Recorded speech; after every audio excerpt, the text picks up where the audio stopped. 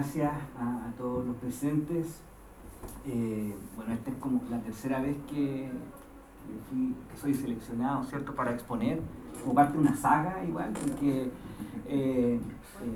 me sirvió bastante para reforzar no solo mi tesis doctoral, las discusiones acá, sino que también en los últimos artículos, que de alguna manera son resultado de la reflexión de mi tesis, ha sido parte de la discusión de acá, un poco me ha ayudado a complementarlo, así que muchas gracias por la oportunidad, Mario, una vez más, y espero que de pronto se pueda replicar una siguiente si es que convencemos, ¿cierto?, ahí al comité de selección. Bueno, lo primero es que puse esta frase porque creo que es la que sintetiza el trabajo que voy a presentar hoy día en los minutos que tengo, ¿cierto? Esta es una frase de la tarde del 12 de septiembre del 73 a las 8 de la tarde-noche en la escuela militar, ¿cierto? Producto de que obviamente el Palacio de la Moneda está semidestruido y ante Augusto Pinochet, ¿cierto? Y los miembros de la Junta, él ya asumiendo, ¿cierto?, como esta presidencia, que está la discusión todavía en estos días si va a ser rotativo o no, pero él es el primero que, como bien saben, ¿cierto?, sobre esto la historiografía y las fuentes, sería el presidente de esta Junta Militar de Gobierno. Esta era la frase con la cual, ¿cierto?, se juramentaba. Entonces se la quiero leer, aunque está allí, ¿cierto? Juráis desempeñar fielmente el cargo de ministro que se os ha conferido conforme a los postulados y principios de la Junta de Gobierno. Yo allí destaqué, aunque no se ve muy bien, postulados y principios. ¿Y por qué marco aquello? Porque en parte de mi investigación, y como señalé en las fases anteriores, si bien yo estudio la dictadura y la estudio por dentro, yo más allá, que es como la parte final de mi tesis, que es la violencia directa, que es la que todos conocemos, ¿cierto? Torturados, asesinados, ¿cierto? Exiliados, porque también hay violencia psicológica. Me preocupé, siguiendo a Johan Galtung, entender cómo se produce esa violencia, ¿cierto? Entonces esa violencia directa que surgía de una institucionalidad, por tanto me dediqué a analizar lo que se denomina violencia institucional, ¿ya? Vale decir, las instituciones que generan la violencia. Ahora, esa violencia desde las instituciones no se genera solo, porque tal como dice este señor Boslavsky, este argentino, detrás del Estado hay un rostro humano, y hay personas que tienen principios, y por eso yo marqué allí principios, que tienen un marco de creencias.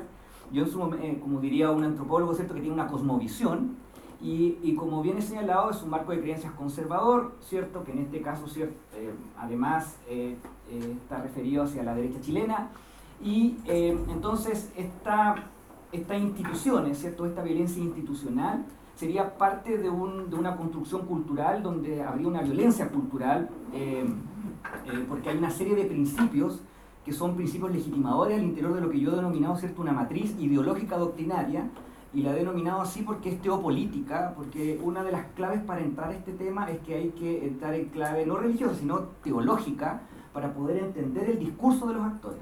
Entonces, cuando entré a esta matriz, o esta matrix, verdadera matrix, y vi que militares y civiles, desde violadores de los derechos humanos, de Cristian Lavé, por ejemplo, a Pinochet, a Vigi, Lavín, todo ello, al analizar su discurso, me di cuenta que había una serie de principios, tales como los que mencionó recién, ¿cierto, Mario?, en perspectiva de principalmente orden, autoridad o autoritarismo, pero también otros, como por ejemplo estaba presente, ¿cierto?, el tema de la propiedad privada, el tema del bien común, pero un bien común entendido, todo esto sobre todo desde perspectiva escolástica. Entonces, una serie de principios que yo de alguna forma en esta primera acercamiento, y he encontrado 7, pero tengo la fuerte sospecha que son muchos más, obviamente, y falta tiempo y recursos para poder seguir escarbando en la fuente, porque siento que son muchos más, pero al menos yo seleccioné, ¿cierto?, 7 principios, que son estos principios legitimadores, con los cuales ellos son capaces de dar la vida, pero también de quitar la vida a otros, porque son principios, ¿cierto?, que legitiman su marco de creencia. Entonces, hecho ese alcance, esto es clave, ¿cierto?, esta frase, porque cuando habla allí de postulados y principios de la Junta de Gobierno, es eso lo que quiero decir, son estos principios, ¿ya? Y es bien interesante porque estamos hablando a un día después del golpe, y sobre todo sobre una línea historiográfica que señala, ¿cierto?, de que esto fue como improvisado. Claro, hubo improvisaciones, y vamos a ver, ¿cierto?, cuando ingresemos a la primera parte del trabajo, que yo creo que la voy a alcanzar a presentar al nombramiento de los primeros ministros, fue altamente improvisado. pero eso tiene que ver con las formas más bien, pero en el contenido, ¿cierto? Hay una serie de civiles trabajando planes políticos y planes económicos, porque por lo general se tiende a conocer o a estudiar mucho más, por ejemplo, el ladrillo, la elaboración, hay documentales de esto, ¿cierto? El trabajo de los Chicago Boys. Entonces, como el plan económico, que ya el día 12 se le entregan a los ministros, porque se alcanzaron a imprimir y tal como dice el documental, ¿cierto? Hasta fundieron la impresora o la fotocopiadora en ese momento, pero se entrega una copia, no estaba finalizado, pero sí en sus líneas gruesas, se le entrega a los ministros, aquí tiene su Biblia, podríamos decir, su Biblia económica, pero lo que no se dice es que también se le entregó un plan político, y ni siquiera estamos hablando todavía de la declaración de principios, que es de marzo del 74, sino que es un plan político que de alguna forma son lineamientos generales para la derecha o para los sectores conservadores, porque estos principios no van a variar, ¿ya? Se pueden agregar otros, se pueden hacer matices, ¿ah? Como por ejemplo antimarxismo, que entra con fuerza desde el primer tercio, por ejemplo, o posterior al primer tercio del siglo XX, entra ese concepto con mucho más fuerza para la derecha. Entonces es bien interesante que hay un plan político, y ese plan político yo lo pude rastrear y tiene que ver con el plan, de alguna manera, de la campaña de Jorge Olguín del 70. De alguna manera ahí ese tipo de orden, jerarquía, ¿cierto? Cómo estaba manifestado. Se dice que Jarpa habría llevado, ¿cierto?, a los asesores de la Junta el programa de Jorge Olguín, pero el programa político. Entonces tendríamos esos dos elementos, ¿cierto?, que tanto el ladrillo como, pero principalmente este plan político que he logrado rastrear, ¿cierto?, donde están estos principios, que ya como de alguna forma he señalado. Entonces, de allí que es tan relevante esta frase. Entonces, esto es...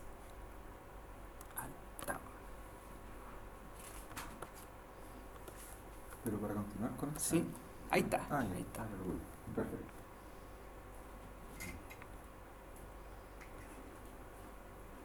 Pero parece que... Bueno, sí, yo creo... A ver... No, ahí pasa algo, parece que... Sí.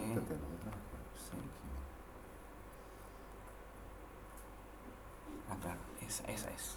Perfecto. Entonces... Ahí sí. Un avance marco teórico tiene que ver con los conceptos. ¿Ah? Recién Nacho me hacía la discusión, ¿cierto?, acerca de cívico. Yo le decía aquí civil, porque creo que de alguna forma en mi marco teórico yo trabajo con historia del tiempo presente, con nueva historia cultural, con esta denominada nueva historia política, ¿cierto?, que trata más lo humano, ¿cierto?, más cualitativa que cuantitativa, pero también con historia conceptual, que de alguna forma, como soy parte de la red Iberconceptos, me ha permitido profundizar en estos mismos y esclarecerlos, y me he dado cuenta que cívico no es lo mismo que civil, aun en el sentido de la perspectiva de que lo cívico está ligado al Estado y lo militar puede estar dentro de lo cívico, o sea, puede ser una dictadura cívica. Entonces lo que yo trato de diferenciar, y por eso yo lo denomino así en mis títulos de todos los artículos, es una dictadura civil-militar, aunque podría decir cívico, una dictadura cívica, simplemente para entender los militares dentro. Pero como un tema político, ¿cierto?, para decir civiles y militares, yo los diferencio. Es discutible, pero creo que es mi postura con respecto a este tema. Entonces, con respecto a conceptos, y disculpen el tamaño de la letra, pero yo aquí he tenido que conversar con otras disciplinas, y esta es la gracia de hacer un trabajo de esta envergadura, ¿cierto?, principalmente de abogados, derecho constitucional, administradores públicos, antropólogos políticos, y en ese sentido he logrado detectar algunos conceptos que son clave, pero que son clave para esta investigación, porque podría decir que sobre todo el concepto Estado, hay un montón de autores, pero estos que yo selecciono acá, ¿cierto?, Carré de Malver, Abrams, Sopape y Villalta, Pita, Bodlaski, me ayudan porque son los que discuten al Estado, pero como instrumento de dominación, como instrumento que busca legitimarse, que no le gusta ser estudiado, que no le gusta ser investigado, ¿ya? Todos estos artículos son de antropólogos políticos, cientistas políticos, ¿cierto? Y son muy relevantes porque muchos de ellos los conocí en Argentina, en una pasantía. Entonces, interesante, son papers que obviamente están de libre disposición. El segundo concepto que es relevante es el concepto burocracia, ¿ya? Y para ello, ¿cierto?, está este Dreyfus, este francés, y también el diccionario de ciencia política de Bobbio, que yo lo recomiendo bastante porque allí aclara, Bobbio lo dirige, pero en realidad hay un montón de autores dentro, y profundizan, ¿cierto?, la explicación de este tipo de conceptualizaciones. En tercer lugar, puse administración pública chilena, porque obviamente tengo que aterrizar esto a nivel nuestro, ¿cierto? Porque si no me quedo con imágenes de una burocracia en Francia, a lo Dreyfus, o en Inglaterra, pero yo tengo que bajarla. Y aquí nombro dos grandes trabajos que son como el principio y el fin, podríamos decir, que es Ursúa y García, un clásico trabajo del año 71, pero un estudio muy cuantitativo que cuenta así casi cuántas personas trabajaban por ministerio, llenos de cuadros, así, Ignacio tenía muchos números, muy interesante, pero claro, hoy día Barría, ¿cierto? Podríamos decir que es el referente en pos de los estudios más cualitativos, ¿cierto? Tiene una serie de papers desde el 2008 hasta actual 2018, y creo que tiene en prensa varios 2019, y más bien hay sí, Diego Barría. Sí, ha mandado varios, tiene varios prensa. Entonces ha ido haciendo un barrido él bien interesante con respecto a la administración pública chilena, al estudio profundo de la empleabilidad, ha desmitificado muchas cosas con respecto a ciertas creencias que de pronto, como nociones historiográficas que se asumen como históricas, como que un historiador lo dijo en algún momento, no sé, pues, como que por ejemplo no existiría como una carrera funcionaria entre tales periodos de la historia, y como que se asume, ¿cierto?, eso como historiográfico, como histórico, y se acepta, pero él ha venido, ¿cierto?, a desmitificar muchos de esos aspectos, no estoy diciendo que estén incorrectos, sino que a limpiarlo un poco, entonces es muy relevante en ese caso Barría. Otro concepto que hay que discutir ya es la forma de gobierno, ¿ya? Y claro, yo asumo el concepto de dictadura, ¿cierto?, a partir de Sartori, que es mi principal autor, Newman, Riquet también que entra, y ahí Riquet ya empieza a hacer como el tránsito hacia otras definiciones también que son válidas, como estados de excepción, ya entro con Agamben, o con estados autoritarios con O'Donnell, ¿cierto? Burocrático autoritario. Sí, la burocrática es clave. Claro, burocrático autoritario. Que es un concepto mexicano. Claro, exacto. Entonces, esto es discutible, yo asumo, ¿cierto?, el concepto de dictadura por principio y porque finalmente creo que es el más apropiado, ¿cierto?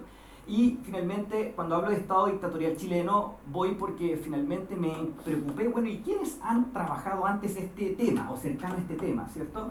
Y un poco se acercan, ¿cierto?, tanto Salazar y Pinto en su historia contemporánea, que hacen sobre todo un acercamiento de este Estado que busca legitimarse, sobre todo el trabajo de municipios de Valdivia, Álvarez y Donoso en el año 2012, donde estudian los municipios de la dictadura. Creo que fue uno de los trabajos que me aportó, ¿cierto?, para ver cómo se manejaban los municipios en el clientelismo y todo lo que hacía la dictadura con ellos, ¿cierto? Y también debo mencionar al profesor Uneus, ¿cierto?, que fue también parte del proceso de revisión de mi tesis, porque él con su libro 2005, que es el típico el libro del régimen de Pinochet, pero principalmente un artículo del año 98 de la revista Ciencia Política que tiene que ver con tecnócratas y en realidad le llaman los Odeplan Boy. Y muy interesante, porque entró a Odeplan y él finalmente especifica esto de que Chicago Boys, claro, es como el marco general, pero en particular son los Odeplan Boy. Ahí es donde hay que poner el ojo, y ese artículo del año 98 es brillante, que está publicado ahí en PDF. Interesante, puse a Barros al final, ¿cierto?, cientista político, que es bien interesante porque tiene un libro. ¿La Cancillería? Sí, pero claro, pero una discusión muy interesante que tiene que ver con que él discute si finalmente la dictadura chilena es colegiada o es personalizada. Es muy interesante esa discusión, al menos para mí que me gusta este tema. Él plantea que es colegiada, ¿cierto? Bueno, y es su postura, pero un libro interesante porque trata de entender también estos procedimientos burocráticos y por qué finalmente él plantea que es colegiada, finalmente cuál es el rol de la Junta, ya como elemento legislador y como elemento paralelo a Pinochet como figura. Él plantea su punto de vista, pero completamente recomendable ese libro, ¿ya? Entonces eso primero como avance del marco teórico. Entonces a partir de eso,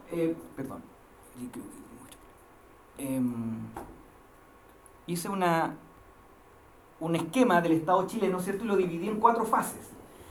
Siempre dividir esto en fases es lo más discutible, ¿cierto?, entre el principio y el fin, cuando termina esto, pero al menos después de las lecturas, ¿cierto?, y también los invito, si pueden haber comentarios con respecto a lo que estaba hablando recién Mario de la sustitución de importaciones, pero 4 momentos al menos se visualiza, ¿cierto? Un primer protestado entre el año 1810 y 1850, ¿cierto? Hay una confusión entre el espacio público y el espacio privado.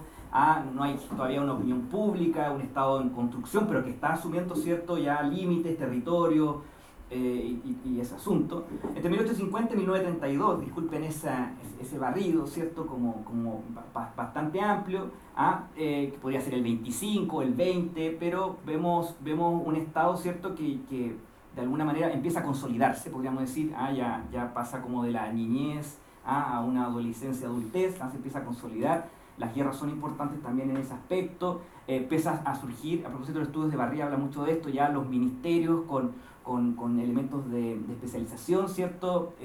Con carreras funcionarias, en ciertas, sobre todo en áreas de Hacienda, ¿cierto? Una serie de cuestiones. Ya a finales, ¿cierto? Ya sobre todo en la década del 20 ya entra la Contraloría, entra una serie de instituciones, el Estado ya está un tanto más sólido, ¿cierto? Como fiscalización. Y luego ya del 62 al 73, ¿cierto? Hago una diferenciación más bien como un matiz, porque claro, algunos hablan de que es como el principal momento del Estado, este Estado que quiere estar en todas las áreas del desarrollo del país, y por eso es discutible, ese punto lo dejo ahí sobre la mesa. Y bueno, pero el que me interesa y el que tengo que estar con fuerza, ¿cierto? Es este Estado entre el 73 y el tiempo presente, porque si bien yo estudio 73-90, pero soy hijo de este tiempo y veo todos estos elementos de continuidad, ¿cierto? Más que de... ¿Y no ves discontinuidad? ¿Ah? ¿No ves discontinuidad entre el 73 y o sea, en la profundidad de los principios no.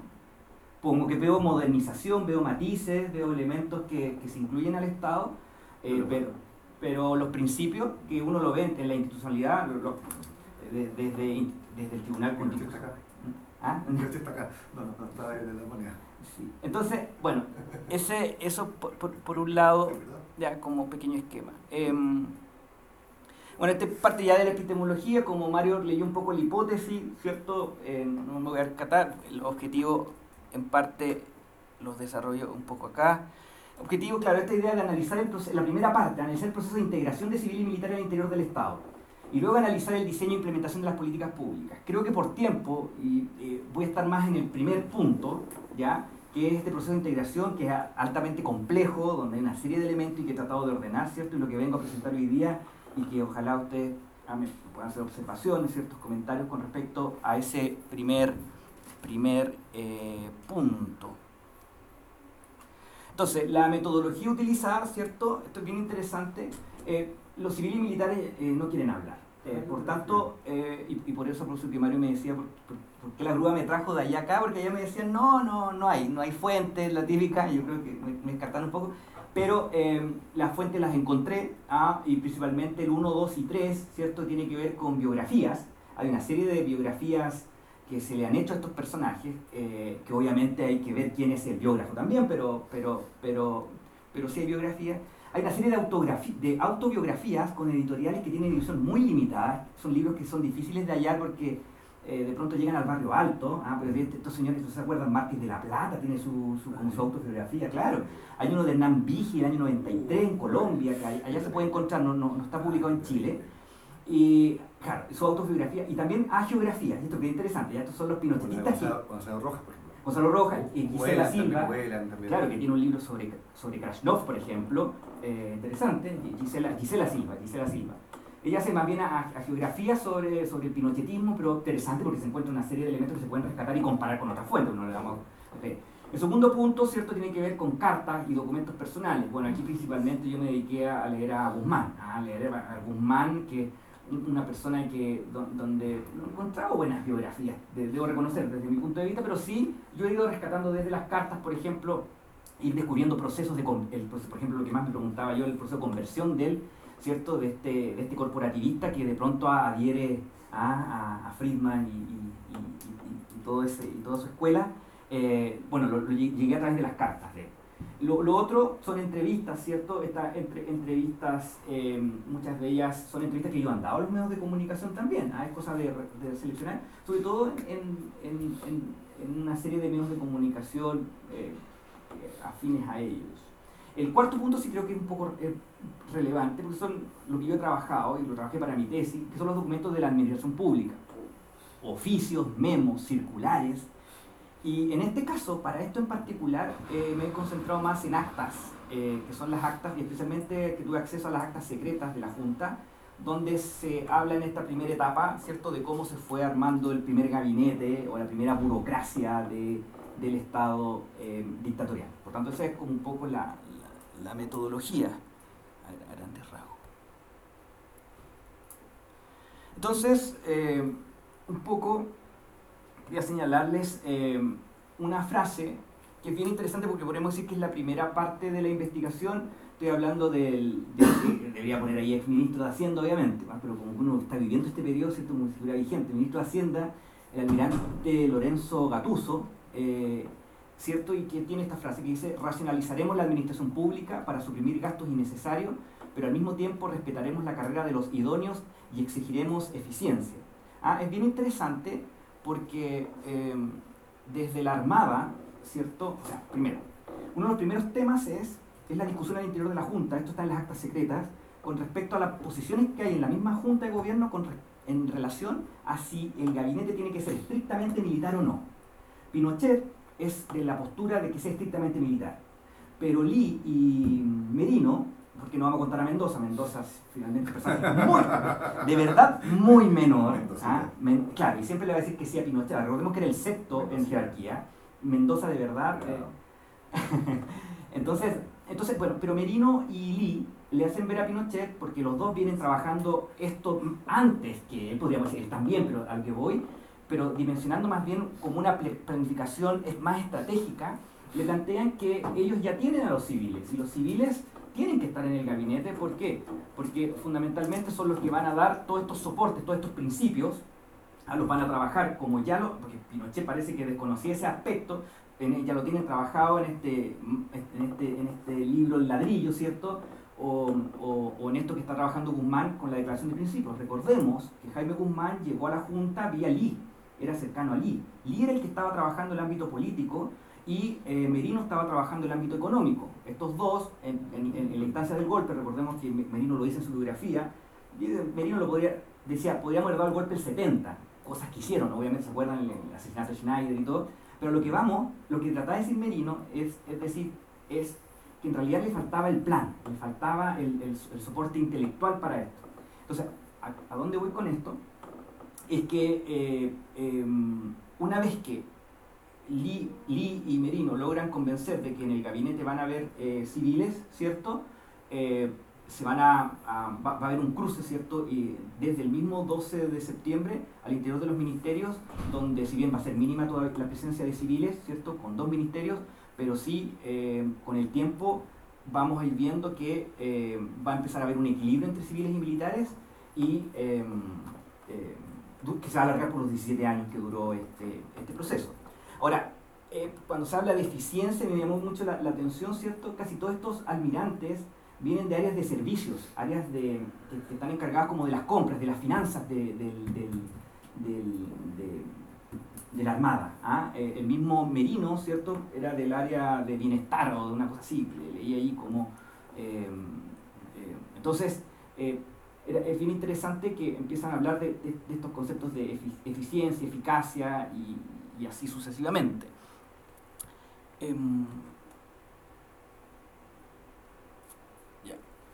Bueno, al principio, esto es bien interesante, era ¿qué hacemos? ¿Cómo organizamos este tema? Quiero leerles, ¿cierto? Antes de ir a esa frase, que tiene que ver con la exoneración y todo eso. Por ejemplo, lo que yo he podido detectar es que esto fue inicialmente, si bien tienen los principios, tienen estos programas, pero obviamente, como todo golpe de Estado, que si bien fue rápido, y en ese sentido hay que el tema de eficacia del golpe hay que reconocerlo, que en el sentido de que al otro día ya están armando, ¿cierto? No, si bien hubo enfrentamientos armados durante parte de septiembre del 73, pero en realidad, como dicen los mismos militares, que en las entrevistas que puede hacer, ¿cierto? En Concepción, por ejemplo, que se pensaba que iba a ser resistencia, no se disparó ni un tiro, hasta como el 15. En 2 horas. Claro, se ocupó. Entonces, a lo que voy, que también allí hay que ir desmitificando algunas cosas. Hubo resistencia, lo sabemos, ¿cierto? En La Legua, en cordones industriales, en la misma manera. Pero en Talca, la Serena, no. Claro. En 1 hora. Entonces, a lo que voy, ¿por qué hablo? Claro, eso es bien importante, porque quiero comentarles, por ejemplo, una anécdota con respecto a este desorden al inicio, ¿ya? Y que he seleccionado varios casos, pero les voy a leer uno, que es, por ejemplo, el nombramiento del primer ministro del Interior, ¿cierto? El general Bonilla. Se señala, ¿cierto?, que en una de las primeras reuniones de la Junta se abordó el nombre de la persona que debería ocupar dicho ministerio, un ministerio relevante, obviamente, en función. La discusión estaba, como ellos estaban todavía en estas viendo la presencia de Pinochet, que quería como institución más antigua presidir la Junta, Lee y Merino, que sentían que con algunos resquemores, porque sentían a un Pinochet, sobre todo en esta fase final, con mucho impulso, empiezan a haber discusiones de si le damos el Ministerio del Interior a Carabineros mejor, como una, ¿cierto? Si Pinochet va a estar a cargo de la Junta, que es el ejército, antes, para no pelearse Merino y Lee, lo que uno logra detectar en las actas es que dicen, nombremos a un carabinero. Entonces, se pensó en que fuese un oficial de carabinero, pero en la discusión de la acta, ¿cierto? Se dice que no hay personas que se correlacionaran en el sentido como con cercanía y que tuviera el grado de generalato. Recordemos que Mendoza era el sexto de jerarquía de la institución, el otro general, incluyendo el propio director general, recordemos que no participó del golpe.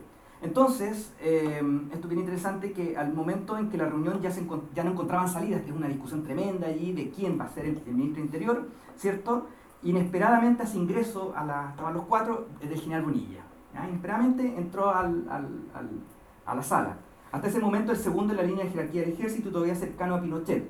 Tras su ingreso, este último le habría exclamado: ¿y este hombre qué les parece? Allí cuando la discusión no encontraba y apremiaba ya el nombramiento. Ante la necesidad perentoria de un nombramiento para tan importante cargo, y dado además que Bonilla generaba simpatía entre los otros miembros de la Junta Militar de Gobierno, pues era reconocida su participación inicial en la organización del golpe, además su vinculación con la democracia cristiana, y hay otros temas ahí con Lee, el asunto, fue que ninguno de ellos se puso a la propuesta de Pinochet, y Bonilla sale de esa entrada inesperada, nombrado como primer ministro del Interior de la dictadura, ¿ya? Ese tipo de situaciones se dio bastante. Por ejemplo, el mismo 12 de septiembre, en una entrevista que pude hacer, que pude rescatar, ¿cierto?, a Roberto Kelly, ¿cierto?, que es este oficial en retiro de la Armada, que podríamos decir que es el vínculo entre la Armada y los Chicago Boys, un vector bien interesante. Merino le habría dicho a Kelly: tráeme nombre, y este obedeció y le pidió, eso sí, al almirante algunas horas más para cumplir con la tarea solicitada. Kelly se comunicó entonces con el Chicago Boys Emilio Sanfuentes, con quien había entramado una amistad cuando trabajaron en el proyecto de elaboración y redacción del ladrillo. Emilio Sanfuentes, que no era economista de formación de pregrado, sino que sociólogo, no confundir con el otro Sanfuentes, son dos Sanfuentes, ¿ya? Se había comunicado con Álvaro Bardón, otro Chicago Boy pero economista. Ambos se reunieron y armaron la primera lista con nombres para ocupar cargos públicos en el gobierno. Bardón mismo relata que tras esta primera tarea, a él particularmente lo citaron 4 o 5 días después del golpe para asesorar al ministro de Economía.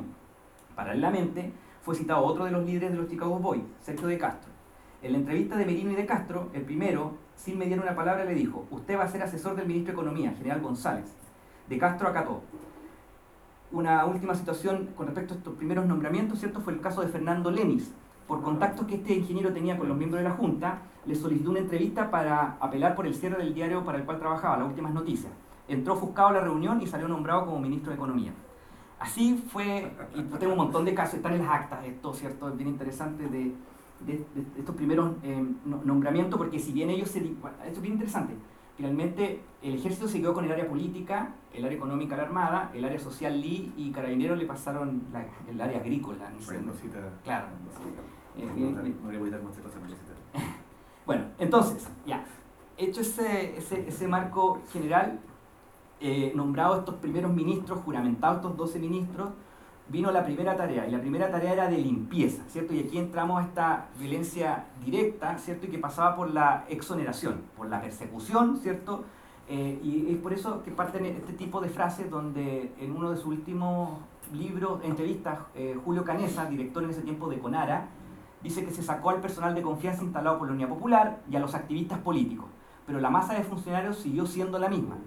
Y esto es bien relevante porque casi todos señalan, y aquí tal vez mi investigación debería ampliarse y tratar de llegar a algunos de esos que quedaron, porque claro, si bien es cierto, los que eran ministros terminaron detenidos, y lo sabemos, ¿cierto?, muchos de ellos asesinados, muchos de ellos partieron al exilio, pero hubo una serie de bandos medios y bajos que siguieron o permanecieron en el Estado, ¿cierto?, en un periodo como a prueba, ¿cierto?, hasta que la misma dictadura fue instalando lo que se denominaban oficinas de seguridad a cargo de DINA en la primera etapa, y donde ya se empezaron a hacer chequeos, ¿cierto?, y se inicia como una purga mucho más fuerte. Estamos hablando ya del año 75, 76, además con las medidas del shock, ¿cierto?, muy ¿ah? Sí, yo tengo aquí algunos datos con respecto a ese punto.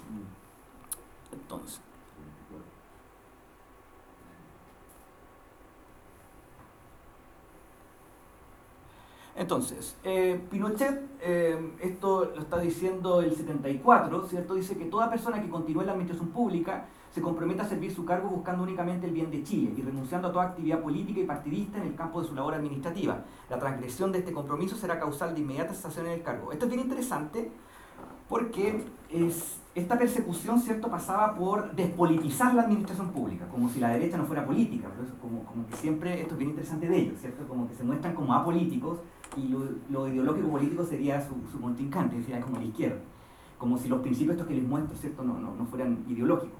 Bueno, la cuestión es que empieza esta persecución al interior de la administración pública con esta idea, ¿cierto?, muy fuerte de la politiquería, de estos que son políticos. Entonces, es bien interesante que al interior del Estado, por ejemplo, una serie de funcionarios demócratas cristianos empezaron a buscar cómo salvarse de esto, porque el partido todavía, si bien estaba como en pausa, va a quedar el 77 recién, o sea, están en receso, pero hubo partidos que se declararon inmediatamente como fuera de la ley, ¿cierto?, los partidos declarados marxistas, pero hubo una serie de partidos como el Partido Nacional, inclusive de derecha, y la Democracia Cristiana, que quedaron en suspenso. Y esto es bien interesante porque pude rescatar ciertos testimonios allí del mismo Benninger, que era rector de esta universidad, ¿cierto?, que va a la Junta a pedir, porque eran los que pensaban que esto podía ser momentáneo, de la línea de Eduardo Frei Montalva. Entonces, que va a pedir si él va a quedar o no como interino, por último, le dicen inmediatamente que está fuera. El mismo que estaba a cargo de editorial universitaria, que por acá lo debo tener, después fueron diputados en los 90, senadores, pero muchos de ellos se acercaron a pedir cierta continuidad y funcionaron demócrata cristiano. Entonces, Pinochet entonces está en esta idea de purgar esta actividad política y partidista, y es bien interesante porque en el caso del Partido Nacional y del movimiento Patria y Libertad también se sintieron como que este nuevo estado dictatorial los dejó fuera. El mismo, sobre todo Alamán, recuerda que como era joven en ese tiempo, ¿cierto?, era visto como un referente de la derecha. Dice que fue a pedir pega y no le dieron pega. Que inclusive quería que lo mandaran a algún lado, por último, una misión diplomática, y no hicieron caso. Harpa habla algo parecido, pero a él como más viejo lo aceptaron, y a otros más, a la señora Bulnes y otros, sobre todo los mandaron a embajadas, ¿cierto?, porque tenían peso político, tenían manejo. A Colombia los mandaron, a Argentina. Pero también Harpa deja entrever en sus memorias que nunca le pidieron un listado de nombres, al menos eso dice Harpa, y habría que seguir investigando, ¿cierto?, si eso fue tan así. Lo interesante de las memorias de Patria y Libertad que se han publicado, sobre todo de este señor Manuel Fuente, señala lo mismo, que se sintieron completamente marginados. Pasaban los meses de Patria y Libertad, que era, ¿saben?, como el brazo más militar o más armado, podríamos decir, de esta derecha. Y es bien interesante que Manuel Fuentes dice que también se sintieron completamente marginados, que no los llamaban, que llevaban currículum y todo, no los llamaban. Y el más dolido es Pablo Rodríguez, que hasta él, siendo un personaje que fue emblemático, sí, inclusive Manuel Fuentes dice en su memoria que Pablo quería el Ministerio del Interior, pensó que tras el golpe, entonces fue el más dolido, el más molesto, y eso no sé, más allá que después de andar defendiendo a Pinochet hasta en Londres, Pablo Rodríguez, si es que lo recuerdan, pero en esos momentos estaban todos ofuscados, ¿cierto?, porque la idea era como traer gente nueva, y por eso están sondeando a todos estos gremialistas o Chicago Boys, porque son vistos como apolíticos, son vistos como tecnócratas en todo el asunto. Entonces, eso es importante señalar.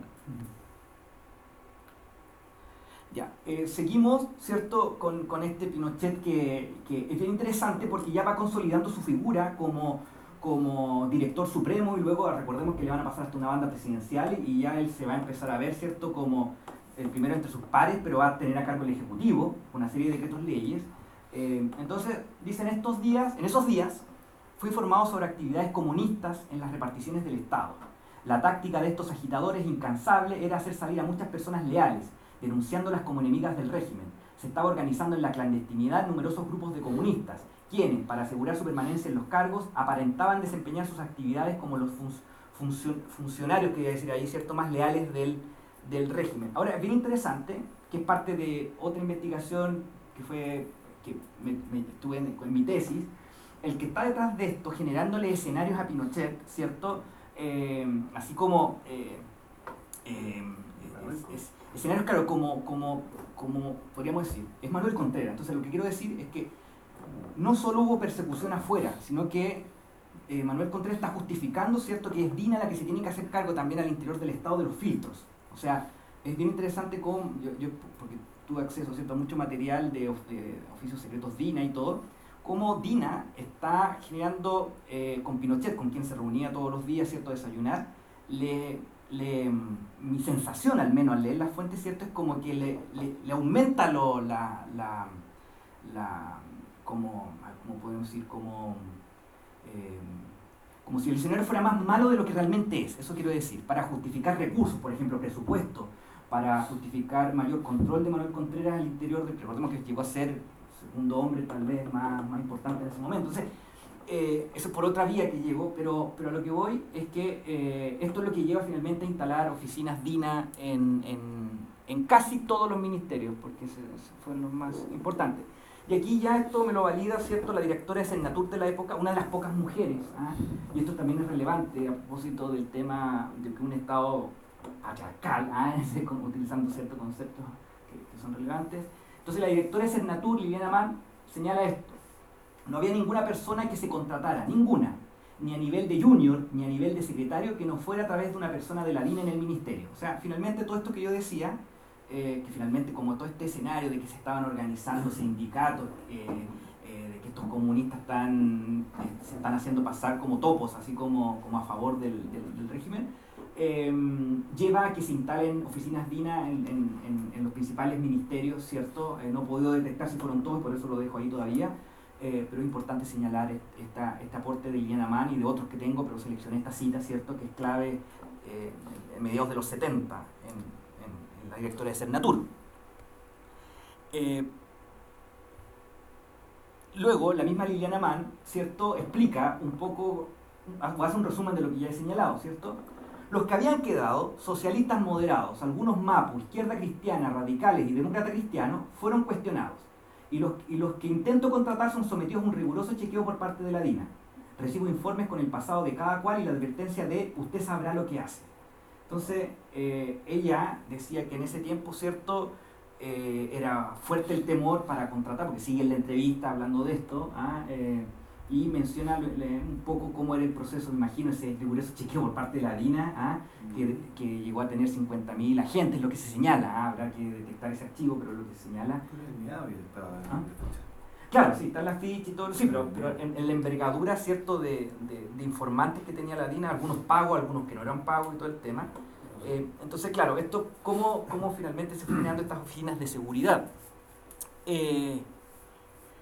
Seleccioné ya en los 80, ya como que, podríamos decir que los 17 años fueron de represión, pero podemos ver dos momentos, y esto, los que trabajamos este tema de violencia directa hemos podido establecer periodificaciones, ¿cierto?, que con CNI en los 80, obviamente que el asunto se relaja un poco, entre comillas, ¿cierto? Entonces, por ejemplo, en una entrevista para una tesis de la Católica, se entrevistó a Gonzalo Vial, la tesista, de Lagos, y dio esta entrevista, por ejemplo, estamos hablando de que Gonzalo Vial fue ministro de Educación a principios de los 80. Dice, incluso dentro del ministerio había una unidad de seguridad de carabineros. La intención era espiar a los 100.000 y tantos profesores del país. Todo estaba vigilado, y mal vigilado, estúpidamente vigilado. El concepto de seguridad era enfermizo, ¿ya? Esto un poco va señalando que si bien esto parte a mediados de los 70 con DINA, pero se va a mantener en los años 80, ¿ya? Con oficinas de seguridad ya tal vez no necesariamente a cargo de la CNI, sino que como en este caso, ¿cierto?, a cargo de una unidad de carabineros, ¿ya?, como lo señala el ministro de la Educación de la época. Esta acta es relevante porque un poco como que hace un resumen de lo que estaba abordando y que les estaba comentando. Disculpen, voy muy rápido de pronto. ¿Está bien? Ya. Que por el tiempo, sí. Sí, por el tiempo. Esta acta, que es la acta de la Junta Militar de Gobierno número 2 del 13 de septiembre, resume un poco lo que he señalado. Disculpe, se las leo, pero porque hay que hacer algunos hincapié en algunos puntos.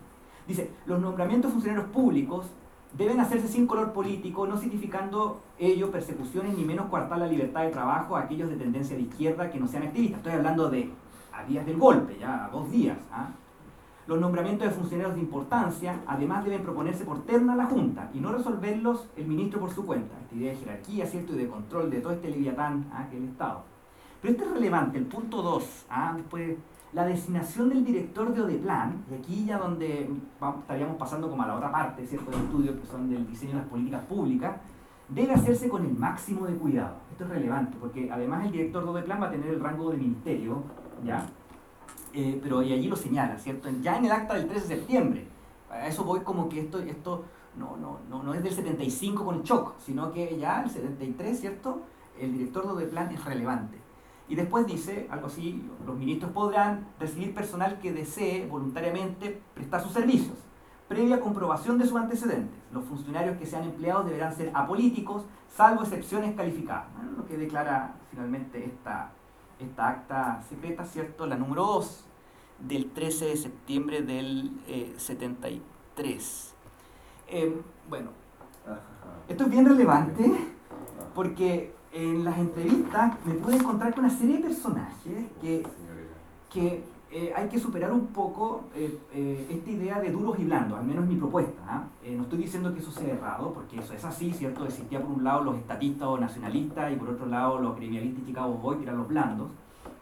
Pero creo que hay una zona gris muy fuerte, donde deambulaban personajes relevantes, como, si bien uno puede catalogarlo a él como un duro, pero hay otros que no necesariamente eran Chicago Boys porque no eran bien vistos por las universidades en las cuales habían sacado su doctorado. Estoy pensando inclusive en el mismo José Piñera, en el mismo Hernán Vigi, que cuando uno los lee no se sienten Chicagos, aunque van a adherir igual a las políticas que otra cosa. Pero entonces el convencimiento de ellos va a ser en el proceso, podríamos decir. Ya. Pero ¿qué me interesa con respecto a este señor, Enrique Campos Menéndez? Es que Álvaro Puga, Enrique Campos Menéndez, Gisela Silva, Gabriel Hernández, el famoso Gabito Hernández, que era de Radio Agricultura, una radio que participó obviamente también en este proceso de golpe, se discuten quién es el funcionario civil más antiguo, ¿ya? Y es bien interesante porque en varias entrevistas que pude encontrar, siempre se le hace esta, o sea, como que ellos se autodesignan como el más antiguo, el civil más antiguo, que no son estos Chicago, no son estos Guzmán, son ellos. Entonces, por ejemplo, aquí hay una frase, ¿cierto?, de Enrique Campos Menéndez, el director de la DIVAM, y miren lo que dice: yo el 12 de septiembre del 63 estaba en la calle Centeno, ¿cierto?, esta calle que es paralela donde está el edificio de la Fuerza Armada, allí en Bulnes, y de ahí no me separé nunca más del ejército. Soy quizás de los funcionarios más antiguos que tuvo el gobierno militar. Y alguien que después se transformó como en su enemigo, que es Álvaro Puga, ¿cierto?, Alexis del diario La Segunda, también se disputa que él es el más antiguo, ¿cierto? Y una discusión que puede ser marginal en este proceso, pero también es relevante, ¿cierto?, de estos señores que estuvieron inclusive en el edificio de las Fuerzas Armadas en la misma mañana del 11. Muchos de los bandos habían civiles allá adentro, el mismo personaje como Federico Willowy u otros. Ya me explico, si bien los ministerios están siendo nombrados desde el 12 de septiembre, ya hay civiles adentro, cumpliendo labores de redacción de los bandos, de lectura de bandos, locutores. Entonces bien interesante también este aspecto de estos civiles que entran a trabajar primero como asesores y luego van a tener un cargo mayor. Seleccioné, ya estoy finalizando, creo que esta es la última cita. Esto es de las memorias de Ismael Huerta, que son 2 tomos, muy entretenidas de leer, a mi modo de ver, porque entrega mucho dato, y porque la gran pregunta es, ¿cómo era el trato? ¿Cómo finalmente un ministro militar, ¿cierto?, que asumía un rol político, cómo se plantaba allí? Entonces, él lo resume en la siguiente frase, por ejemplo, dice: el 17 de septiembre del 73 se citó a todo el personal de Cancillería, él fue nombrado, ¿cierto?, ministro de Relaciones Exteriores, personal de Cancillería. Ahí reunidos en el salón contiguo al gabinete del ministro, que era él, les dirigí la palabra, comenzando por dar lectura al acta de constitución de la Junta de Gobierno. Luego les mencioné las normas de actuación que se exige a un ministro militar: probidad, orden, disciplina, respeto a la jerarquía y principio de autoridad, respeto al pensamiento individual, pero apoliticidad absoluta en el servicio y en la toma de decisiones. Yo a veces como que veía como, decía, no sé si son contradicciones, lenguaje claro, franco y directo, delegar y depositar confianza. ¿Qué espero? Comprensión, obediencia, rendimiento y conciencia del objetivo del trabajo. Claro, ahora es bien relevante, sí, porque yo resumo en esta cita, hubo una serie de ministros militares que hicieron carrera, no en un cuartel después, hicieron carrera al interior del Estado y se producían problemas porque salían de la escuela militar o tenían un mando de tropa X, por ejemplo el mismo Cristian Lavé, que termina como secretario general de gobierno. Entonces después eran coroneles, pero no habían abandonado los cuarteles, podríamos decir. Entonces había discusión, ¿cierto?, con los ascensos. Y como Pinochet, una de las cuestiones, ¿cierto?, asumió la junta calificadora desde el golpe, obviamente que la lealtad a él pasaba por... el ascenso estaba condicionado por lealtad también a Pinochet, ¿ya?, en ese sentido. El mismo José Piñera recuerda que él siempre decía por qué, si él era civil en el Ministerio del Trabajo, le ponían un militar de subsecretario, por ejemplo. Y eran militares por lo general de confianza, porque una de las gracias de Pinochet para gobernar 17 años era la desconfianza. Entonces ponía a alguien de su confianza como subsecretario, pero para que le entregara, porque Pinochet se dice, esto lo dicen ellos, los militares, que los llamaba de vez en cuando para preguntarle dónde anda este personaje, que era una especie de espía o de sapo, ¿cierto? Como en qué anda este personaje, el asunto. Y claro, y José Piñera siempre recuerda el trato muy militar que recibía, que inclusive las reuniones de pronto de gabinete, cuando estaban Pinochet citaba, como citan, ¿cierto?, al Palacio de la Moneda, ya restaurado, el 81, Pinochet, por ejemplo, invitaba a un desayuno y les regalaba un revólver, por ejemplo. Entonces ese tipo a todos, los 12 de ahí, ¿cierto?, un revólver, y que el trato era como a veces ellos sentían que era muy duro, extremadamente duro, como si estuvieran en un regimiento, y bueno.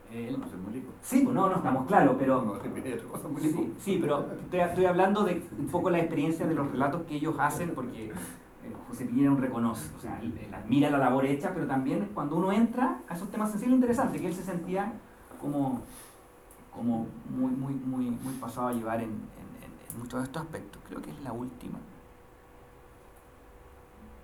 Sí, esa es la última. Entonces, bueno, en eso estoy. Estoy en esta recopilación de este material, algunas cosas que ya he escrito, y no sé, gustaría escuchar opiniones, observaciones, críticas, comentarios, no sé. Gracias. Vamos a darle primero la palabra a nuestro invitado, Alberto, que